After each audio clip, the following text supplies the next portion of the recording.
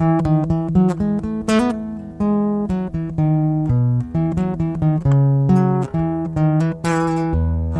again, my friends. How are you today?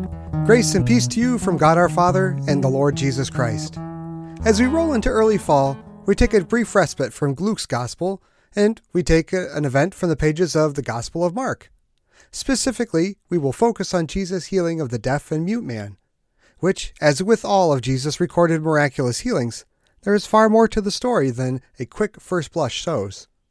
Come along with us as we study God's Word and all the beautiful depth it holds. It's easy enough to be explained in a few words, but longer than a lifetime to truly appreciate. Last week I encouraged you to get involved in one of our Bible studies. This week, many of us already have, or soon will send off those small humans to school. What about their connection to God? It would be easy to overlook it with how full our schedules are. We also have many opportunities for learning more about God that are tailored for younger audiences. We have a weekly junior youth group for kids up to the 8th grade on most Wednesday evenings, and a separate senior youth group for high schoolers that meets at the same time. These groups not only study God's Word, they play games, watch movies, and even occasionally take a road trip.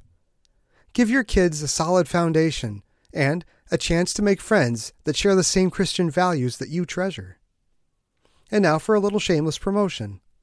There was an old shampoo commercial that used to claim that its awesome qualities were passed on from one friend to two friends. Those two friends told their two friends, and so on, and so on. Can you imagine how many people would have a chance to hear the key to eternal life and peace if we told just two friends about this podcast? But where do you tell your two friends where to find us? Well, we're easy enough to find on podcastindex.org, Apple Podcasts, or Google Podcasts by typing St. Mark Bemidji in the search bar. And if you're so inclined, hit the subscribe button on your podcast app so you don't have to keep looking us up every day. I'm itching to get started with our devotional now, so press pause on your search for that perfect shrimp jello mold recipe and let us ponder the word of the Lord. In the name of the Father, the Son, and the Holy Spirit. Amen. Mark chapter 7, verses 31 to 37 reads, Again, Jesus went out from the region of Tyre and came through Sidon to the Sea of Galilee, within the region of the Decapolis.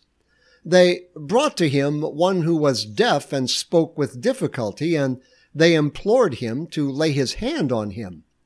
Jesus took him aside from the crowd by himself and put his fingers into his ears, and after spitting he touched his tongue with the saliva, and looking up to heaven with a deep sigh, he said to him, Ephphatha, that is, be opened. And his ears were opened, and the impediment of his tongue was removed, and he began speaking plainly. And he gave them orders not to tell anyone, but the more he ordered them, the more widely they continued to proclaim it. They were utterly astonished, saying, He has done all things well. He makes even the deaf to hear and the mute to speak. In the name of Jesus, Amen. Jesus opened the man's ears and corrected the speech impediment, and the man began to speak plainly. You can't help but think it. It's as plain as the nose on your face. It's not just as if the psalmist in the Old Testament had this physical restoration in mind when he wrote. It's plainly obvious it was before him as he wrote what he wrote. The psalmist said in Psalm 51, O Lord, open thou my lips, and my mouth shall show forth thy praise. By the way, hearing and speech are connected, even as smell and taste are. The one who does not hear cannot speak plainly. This man Jesus restored spoke plainly. Now, once restored, I wonder what came from the fellow's mouth. Words of comment on politics, taxes, Social Security and Medicare, the election, the football season, and the weather, no doubt. Or was it perhaps, this healer, this restorer is not like any of the others? This one has done all things well. This one makes the deaf hear and the dumb to speak, which is to virtually quote the prophet's identification of the promised coming Redeemer. Isaiah 35, the prophet Isaiah wrote, Then the eyes of the blind shall be opened, and the ears of the deaf shall be unstopped. Then the lame shall leap like a deer, and the tongue of the dumb sing. Centuries before Jesus' birth, the Lord had promised through Isaiah that one of the things the Savior would do when he came was to heal the sick. And among those healings, the Savior would make the deaf hear and the mute sing. These were signs for people to look for. And when they found the one who fulfilled all the prophecies, they had found the Savior. Sent from God, the Savior Jesus has come to save us in both body and soul. That is why he heals the sick, proving his authority over physical sickness and death. But he doesn't stop there. He destroys the root cause, for sickness and death are merely the consequences of sin. Therefore, the Savior keeps on his journey to the cross. That's where he will die for the sins of the world, the root cause. That's where he will win eternal life for all who believe in him.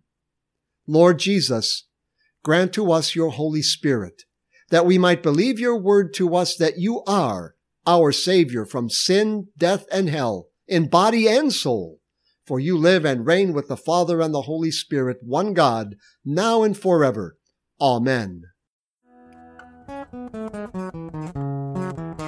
That's all there is for today, but we are so happy you took a few moments out of your busy day to listen to God's Word with us. Please consider subscribing to our podcast to hear more devotions like this, Monday through Friday, and to hear our Sunday sermons as well. We also cordially invite you to join us for church every week at 8 a.m. and 10:30 a.m. on Sunday mornings.